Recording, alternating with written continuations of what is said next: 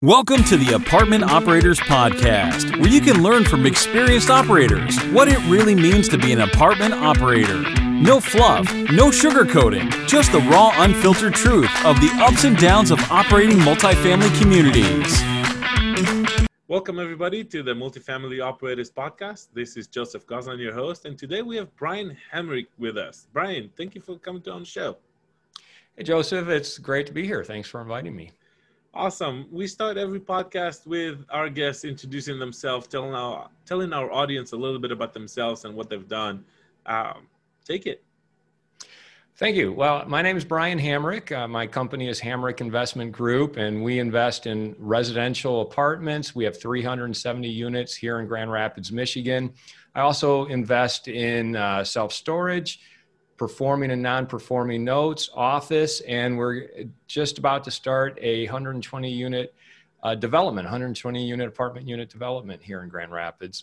I asset manage over $32 million in value, and I'm just excited to be here and talk about operating my real estate. Awesome, man. Congratulations on the new project. I haven't heard about that one. We'll dive into it a little bit later. So one of the things that we've always liked to ask our guests is how they run their operations, right? Are you self-managing? Are you using a third party? Which way do you guys go? Yeah, so I made the decision early on to hire third-party property management. When I bought my first 12 unit here in Grand Rapids, there was that moment when I thought, you know what, I could do this myself. And then the more I thought about it, after about 5 minutes, I'm like, nope, I don't want to do it. I would be terrible at it. It's best if I hire a good third-party property management. I interviewed a bunch of different companies, found one that I really liked, and they helped me build my first 70-unit portfolio. Awesome. And do they manage all your 300 plus units? No, at some point I got to a point where the numbers just started going down. I around 2014, 2015, when I should have been making money hand over fist because rents were rising, my numbers were getting worse and worse, and I really had to dig into it with them to find out what was going on. Could not get the right answer, and I ended up moving on to a different property management company. And they now manage my entire portfolio, which is roughly 370 units. Gotcha. And you're on the second one. So let's dig a little bit deeper into that one. So what are you looking for when you hire a third-party property management? Well, what was your criteria? What is important to you? How do you make that decision? So what I'm at its very basic core, you're looking for someone to add to your team who's really going to bring value to your team. And to me, managing those properties, managing those units, I want someone who knows how to manage the type of units that I already own. Most of my units, all of my units are at least 40 to 100 years old here in Grand Rapids. So I want someone who understands how to do that. I was looking at the time when I moved on to the second property management company, I was looking to grow my portfolio to buy larger apartment complexes. So I specifically chose a company that manages larger apartment complexes, as well as the smaller multifamilies, because I have everything from duplexes all the way up to a 207-unit apartment community. What's very important to me is that they have an on-staff maintenance team, because what I found is that when companies sub out their maintenance work, you don't get that special attention that you do if the maintenance company works for your property management company, because they will go, and if they are there to fix one thing, say the stove isn't working, and they see that there's a leak in the tub, they're going to fix that as well. If it's a sub, that doesn't always happen. They might write it up and say, hey, you need to look at this, but then you got to send someone back out at a different time. Yeah, because the maintenance guy knows he's going to get a phone call at 2 a.m. and he doesn't want to take that call, right? Right, so let's head it off. Out there. Exactly. Plus, you also have the financial side of things, right? If they sub and you sub, then now you have to pay profit margins twice. Right. So the more we can keep those maintenance expenses down and get it all with one fell swoop, the better the bottom line is going to look. Got it. To continue, I got a couple more things. One is Leasing is very important. How quickly can they release units, turn the units, market those units to get the best quality tenants? And then also the accounting systems. What's the software management system that they're using? The company that I work with, Green Property Management, they use AppFolio. Mm-hmm. And I really like that. It's real time. I am able to go in, I could look at it right now online and see exactly how my properties are performing today. What's the occupancy? What's the delinquency? What are the bills that are being paid? And I have real-time access to that, which I really appreciate. Yeah, it's much better than somebody uploading a statement at the end of the month, and by then it's kind of like too late to react to anything. Yeah, exactly. I want to know, I don't want to know 40 days after the fact or 30 days after the fact. I want to know at least, weekly. Yeah. But real time is the best way. Awesome. So how do you work with that third-party property management? Do you talk to them daily, weekly, monthly? Who do you talk to at the property management company? Give us a little bit of an insight of how do you work with them? Well, so the company that Green Property Management, who manages all my properties here in Grand Rapids, I work with them on a pretty consistent basis. I wouldn't say daily, but at times I've worked with them daily when we take over a property and there's always something going on. I'll work with them daily. Preferably, it might be monthly. We have a monthly meeting about our properties, go over the numbers, talk about the budget for the next month or several months. What does the rent roll look like? How do we get occupancy up? So we do have those monthly meetings. And then I can call anyone in the company. If I have a maintenance question, I can get a hold of the maintenance guy. If I have a leasing question, I can either send an email or call the leasing agent at the property. So it's a consistent communication, but we only have one monthly meeting scheduled. Gotcha. Okay, so basically mostly ad hoc with a monthly reoccurring. Yeah, ad hoc, really just depending on where are we. Is the property stabilized and just humming along, or are we under some sort of project and we have to have constant communication about expenses and progress? How about on-site visits? Do you do those? How often do you do those? Yeah, so for my smaller properties, my 2 units, my 4 units, up to my 37 unit, I might go there twice a year if everything is looking good. If the numbers look good, I'll drive by the property when I'm in the area just to look and check on it. But on my larger properties, I have a 96 and a 207 unit with them as well. I'm going there at least once a month because I want to walk the grounds. I want to walk through the interior. I want to see, how is it being kept up? Does it look clean, presentable? Do I see any issues that might crop up? And, it just gives me the opportunity as well to take photos for my investors so that they can see, okay, this is what the property looks like as of a week ago. Yeah. And what you're mentioning kind of resonates with my personal experience is the bigger the property, the more attention it needs. So there's more often conversations, there's more often looking at the budget and tracking the numbers, and there's more often on-site visit. And then the smaller ones, especially the 2s and 3s and 4s, those barely get any attention. Yeah. But again, that's also because they usually have less turnovers and less fluctuations over the years. Yeah, and also if you just look at them as individual businesses, your 2 unit is really not that big a business in the whole scheme of things. But if you have a 96 unit apartment complex, well, now you have a multi-million-dollar business and you have to pay a lot more attention to that. Yep, absolutely. So you mentioned that you switched to a property management company, and we had to go through something very similar at some point.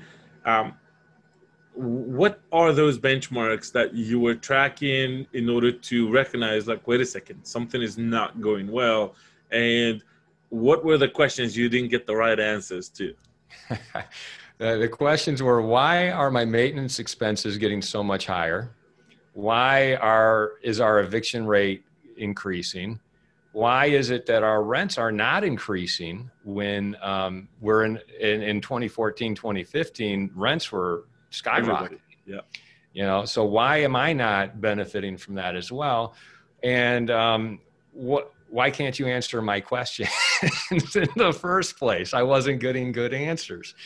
And this was a company that helped me build my original portfolio. And I really wanted to give them the benefit of the doubt. But at the end of the day, I just wasn't getting the answers. The numbers weren't improving. My net profit was decreasing. And there was no reasonable explanation why. And I just realized, you know what, as tough as it is, I need to make a switch. And I'm glad I did, because as soon as I moved over to the new property management company, which is Green Property Management Company, they turned it around within 6 months. I was back making the same, if not better profit than I had been earlier. Yeah, and I think there's a really good lesson in there. That's a lesson that I learned also the hard way. There's some kind of an emotional attachment to the first company that you work with, and in many cases they were there and taught us a lot of things and held our hand through a lot of things. But at the end of the day, it's a business.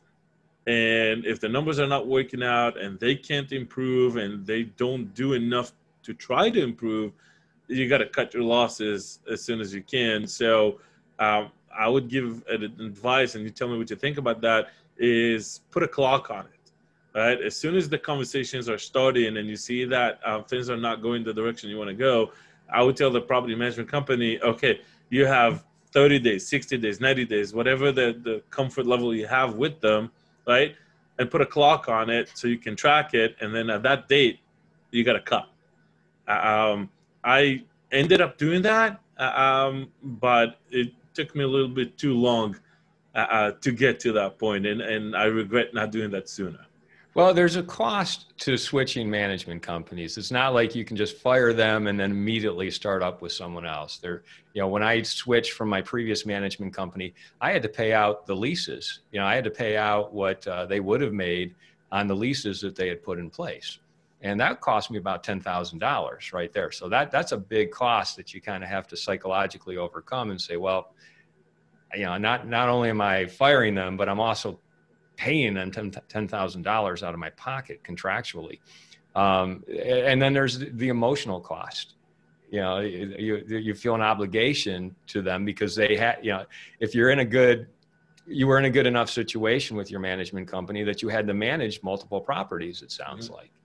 Yep. And that's because at one point they were doing a very good job for you. And so you feel that obligation to respect and honor that relationship.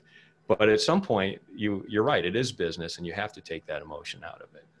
Yeah. Well, one more lesson is don't create contracts that make you pay if you have to fire them. Yeah, I mean, look at your management contract, and they're putting tenants in. I had to respect that because they put tenants in place for, say, 12 months, and they expected to make their 8% or whatever, 10% or whatever they were making over that 12-month period. So that might be a Michigan thing. That's not how we do business in Texas. Yeah, you guys are totally different in Texas.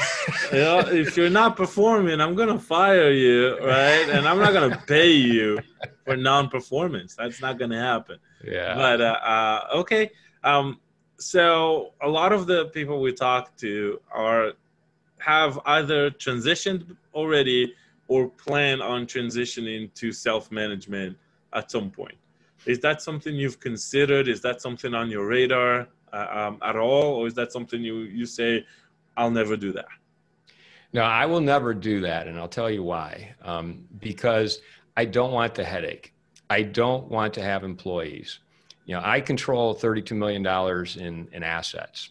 It doesn't mean I own 32 million. It means I control it. I have investors, I have lenders, but I'm a one-man band. I don't have employees. I work out of my home office, and I have a reasonable lifestyle where I can spend time on the weekends with my family. I can I have dinner with my family every night.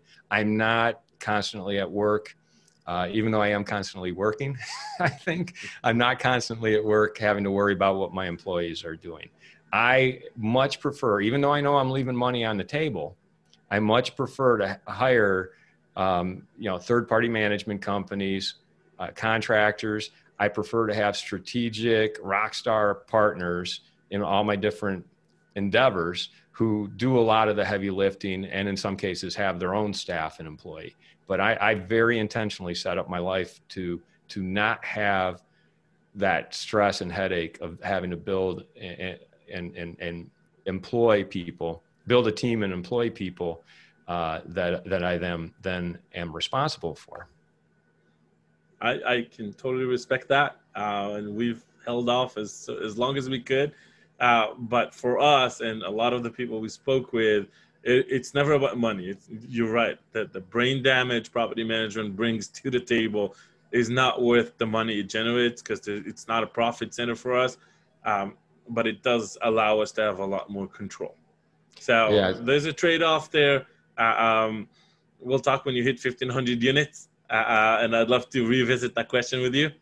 But for now, I totally understand where you're coming from. I was there as well. And we were cornered into setting up our own property management company, basically.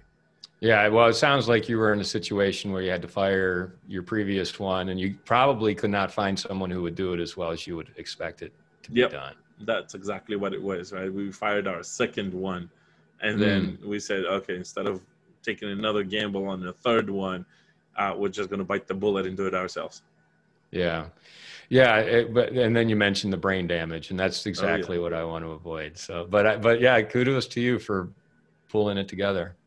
Yeah. So, as an asset manager, we don't get down all the way to the daily operation of the property, right? But there's always the ability to influence from the outside.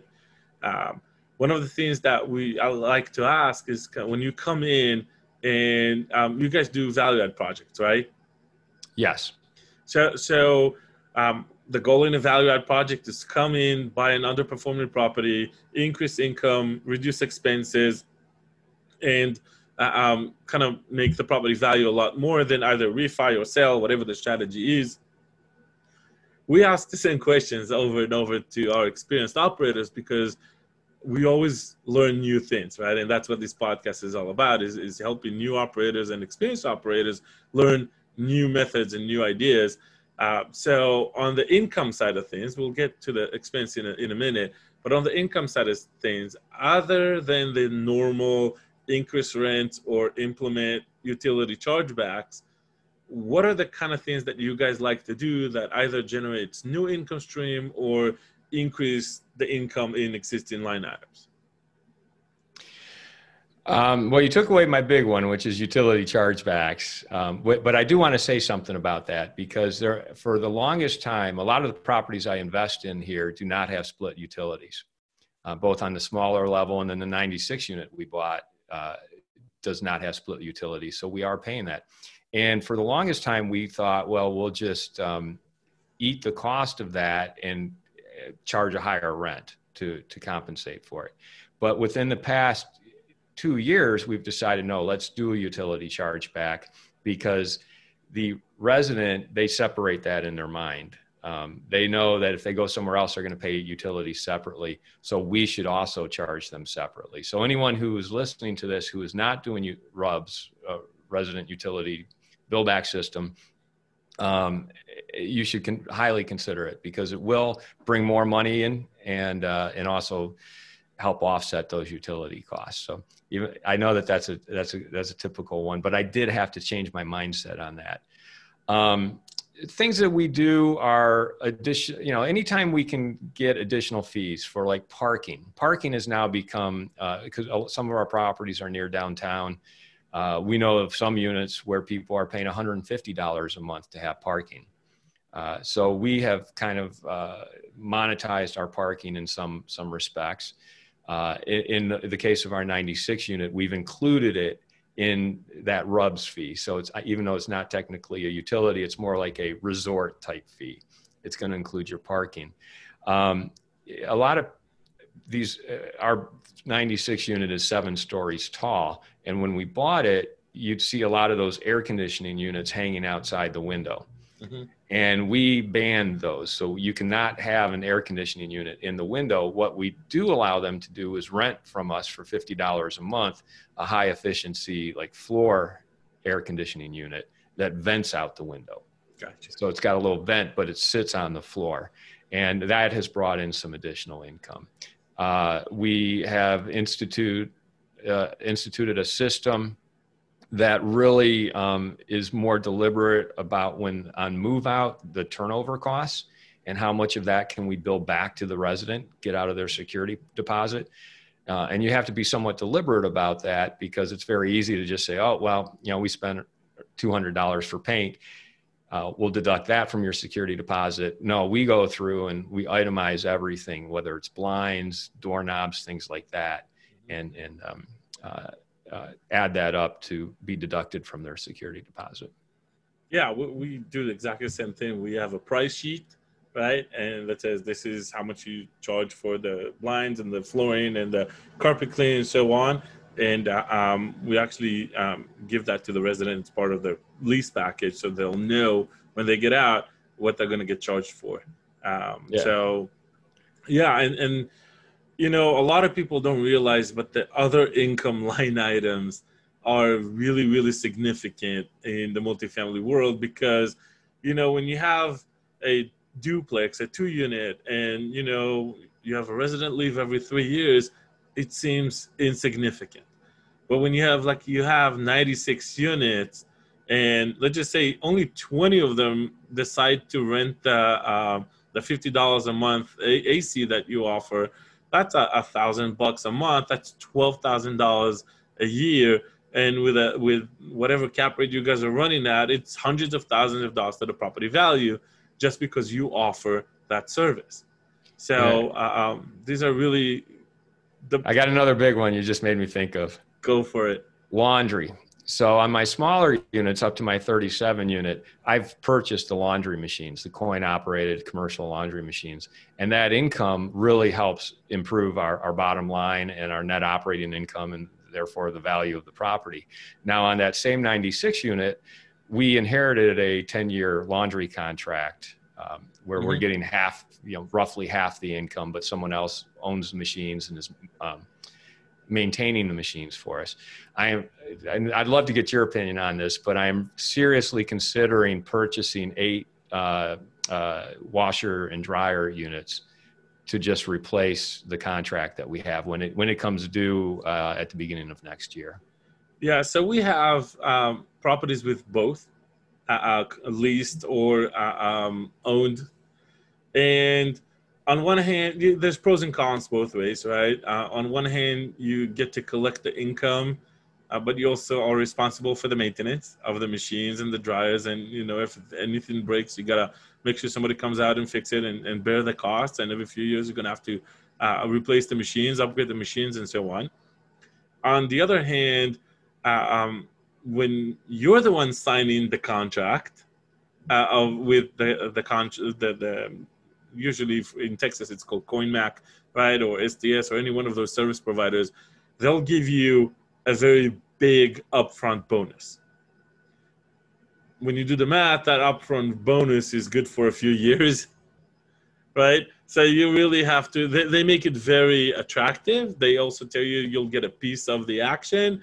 But my experience in talking to other operators, that piece is usually very, very minimal compared to what you could have. So I'd say look at the property, look at the history, what they collect versus what you'll have in your pocket when you give it away to an operator. And that's where the decision factor is made, right? If the operator gives you enough upfront fee to cover for the next 10 years or the next 5 years and you plan on selling in 3, go with the operator, right? But if what they're going to give you is going to be half of what you can make on your own, it might be worth spending the money and getting the machines. Yeah, that's a great breakdown. Thanks. I know on our 207 unit, when we signed that contract, they gave us $45,000. There you go. And for a 10-year contract. So that's not bad. It's nice to have that money in your pocket up front. Well, the question is, what would you get monthly, right, from the machines on a 207 unit, right? If you get $1,000 or $2,000, that means they paid for 2.5 years up front. Yeah, and that's about right. That's about how the math worked out. Yeah. So, and again, sometimes you need that upfront money. Sometimes you already budgeted the capex to buy the machine, so might as well just buy the machine and run with it, right? Pros and cons depends on your exit strategy, on your hold strategy, on the financial situation you're in. Yeah. I agree. That. So, and one other income item can be rooftop income. When we bought our 96 unit, there was rooftop income in place from a T-Mobile cell tower. Okay. Which went away shortly after we bought it, unfortunately.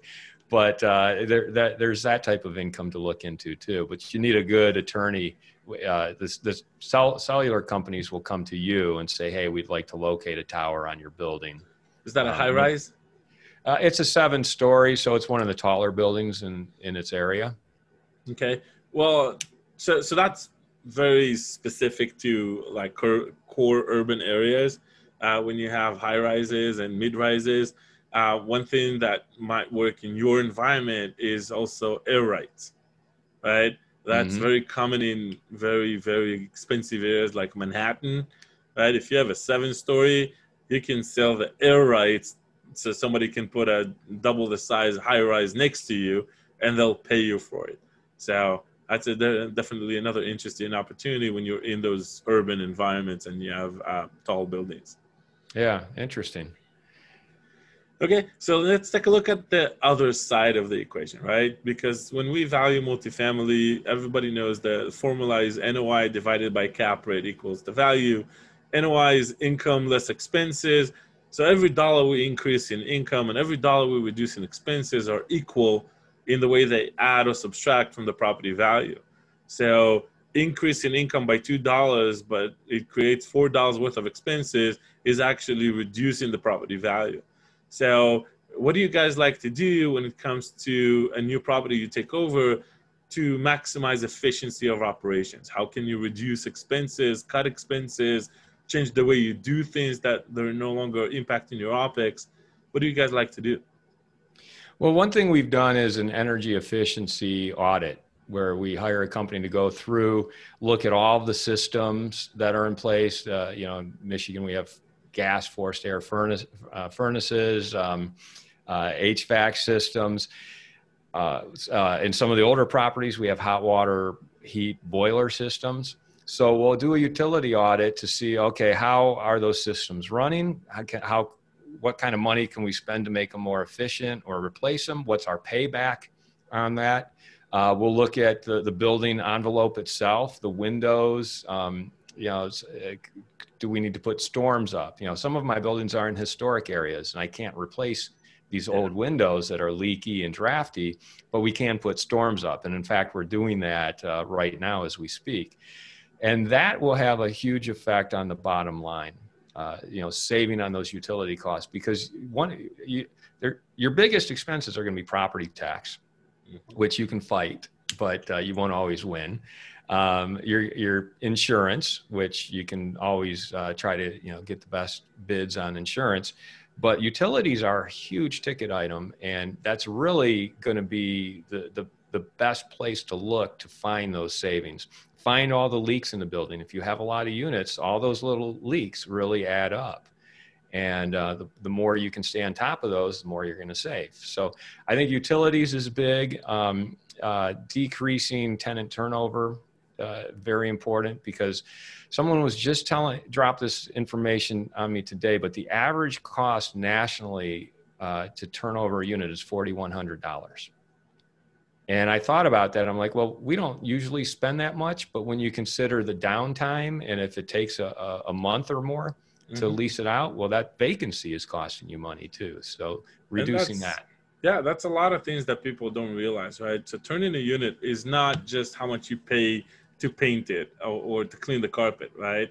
It's everything. It's the time the maintenance guy is going to be there. It's the materials. It's the time the leasing agent is going to have to spend on marketing the unit and showing prospects and doing tours, and then work the application process and the screening fees that you're gonna get charged, and then that period of lost income is also something that costs you, right? So we always advocate to do the math before you tell an existing resident to move out because you want higher rent, is what you're going to gain versus what you're going to lose. Exactly. Yeah. So the more you can decrease that, the better. So that's a really good thing. And that's a common thread we hear from all the great operators we talk to. What do you guys do in order to increase retention? Tenant appreciation events, or maybe gift cards. In one of our buildings, we actually have a restaurant, so we pass out gift cards quite regularly. When it comes time to the end of someone's lease, we will contact them 60 to 90 days before that lease ends to say, hey, do you intend to stay? We really want you to stay. How can we make it so that you do stay? And we'll offer small perks, like if they want a wall painted, if they've been there for a while and they need new carpet or something, a new appliance, we'll do whatever we can up to a certain amount. We don't want to, overspend, but we will spend to keep them in that unit so we don't have those turnover costs. Yeah, and that's the kind of things that we always encourage our team to look at. It's like, if that carpet is destroyed and they move out, we're going to have to replace it anyways. So it's not like you're spending money to keep them in. You would have spent that money anyways if they moved out. Exactly, right? Yeah. So spend it while they're there and they're still paying their rent. Exactly. We offer a carpet cleaning service, right? Somebody will come and clean the carpets if they have a carpet, an appliance, new ceiling fans, whatever we can in order to keep them in. And especially things that we know we're going to have to do anyways if they move out. Exactly. That makes the most sense for us. Okay. Any creative ideas that you guys have been trying to do in the COVID environment? Because we used to do pool parties and all these kind of events, but we can't do those anymore, right? So in terms of client appreciation or retention promotions, what do you guys do in the Corona environment? Yeah, that's a great question, because that's sort of changed everything. You can't have like a pizza party in the lobby or anything like that. Definitely communication has been key, but as far as showing appreciation, gift cards, we still do that. Addressing service calls as soon as possible. For a while there when we were in quarantine, and we're not anymore, service calls really kind of had to be put on the back burner unless it was an emergency. But I think just staying on top of the service calls, making sure the tenant can get a hold of you and communicate with your management company when they need you, that's very important. Yeah, that's great. So another common question we ask all of our guests is, if you could go back 10, 20 years back and talk to younger Brian, what advice would you give yourself? And then let's assume you can tell yourself that 2009 would be the bottom. Buy anything you can put your hands on, right? What lessons you learned along the way that you would love to pass on to younger Brian? Find those strategic partners. Find those other individuals who will help you take your game to a higher level. I've been lucky to find strategic partners in the multifamily apartment space. I've found a strategic partner, several partners in the self-storage space who really know that area, and I can invest with them. I bring something to the table as well, but I can partner with them. And in the performing and non-performing note space, I also have a strategic partner in that. And that has just, starting out, often as an investor, you have to decide what path are you going to take. And I think the more you can find those people who are really good at what they do that you can partner with or work alongside with, the faster you're going to be able to go down that path and start branching out into other directions. Yeah. So it's all about the people you surround yourself with. That's a really great advice. We've heard it in a different way. Find a mentor, right? But it's find a partner, find someone that knows what they're doing that you want to do, and partner with them, bring value to them. That's really a common thread we see with all the great operators. So I really like that advice. Yeah. Now I like the mentor part, but I don't put too much emphasis on that, because I think there's all kinds of great mentors. I think people just listening to your podcast, Joseph, are getting mentorship from you and your guests. And now in the age of podcasting, when I started, we didn't have the podcast. We had to pay $5,000-$10,000 for this kind of conversation.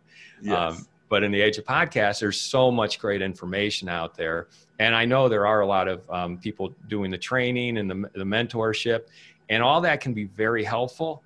But if you're thinking, hey, I'm going to spend $10,000 on a mentor who's going to get me from A to Z, no, I mean, you've got to figure out how to do it yourself. And the quickest way to get there is to partner with someone and bring value to them in the process. Yeah. And I've always been asked, like, well, how can I find a mentor, or what can I offer a mentor? Because there's a lot of people that will reach out and say, well, will you be my mentor? I'll do whatever you want. It's kind of like, what do you mean whatever I want, right? It's kind of like, what do you have to bring to the table? Why would I spend my time helping you? And this is where I've taken a lot of calls from a lot of new people that just wanted, and I still do to today. But I figured for me, the most efficient way is this podcast, having conversation with experienced operators, asking similar questions so our audience can hear the different opinions and the different approaches and the different ideas, right? You're the first one that has a mid-rise. So the whole idea of rooftop income, still, it's the first time it came up on our podcast. But all right, score one for me. There you go. No, but the idea of, because I talk to a lot of different operators from different parts of the country, then our listeners can get value and knowledge about all those different things. Like you said, and all they have to spend is time listening on iTunes. We don't charge anything for that. It's free for everybody. And I found this vehicle as a way of dispersing not just my knowledge, but other people's knowledge in a mass platform instead of one phone call at a time.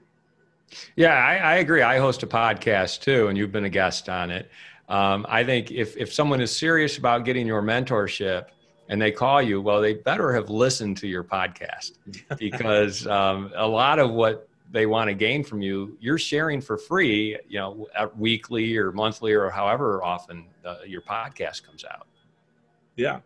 Okay. Well, I want to be conscious of your time. You've brought a lot of value. I just mentioned the fact that you have all those things that a lot of our previous guests didn't have was a huge value. If our listeners want to reach out and maybe invest in one of your deals, ask any questions, how can they find you? And we'll obviously put everything in the show notes as well. Yeah, thanks for the opportunity. So my website is higinvestor.com. That's HIG investor.com. HIG is short for Hamrick Investment Group. And you can listen to my podcast. It's called the Rental Property Owner and Real Estate Investor Podcast. And we have well over 250 episodes, over 1 million listens, and we're almost 5 years in. That's phenomenal. And yes, absolutely. Go listen to that podcast. I was a guest on it. I listened to quite a few, not all 250, but quite a few of your episodes, and really, really great value comes out of those things. Thank you. Thank you, Joseph. You got a lot of catching up to do. Yes, absolutely. Okay, Brian, thank you so much for your time. I appreciate you coming on the show. And to our listeners, thank you so much for listening. If you want to listen more from experienced operators, our website is aptopr.com. You can find us on iTunes, Teachers, SoundCloud, and now even on Amazon. We're there. We'll appreciate any review you can give us, 1 star, 5 stars, whatever works for you. We'll appreciate it. Thank you so much, and we'll talk again soon. Thank you for listening to our show. If you want to enjoy more episodes, please subscribe on iTunes, YouTube, Stitcher, or SoundCloud. For questions or feedback, please visit our site at www.aptopr.com.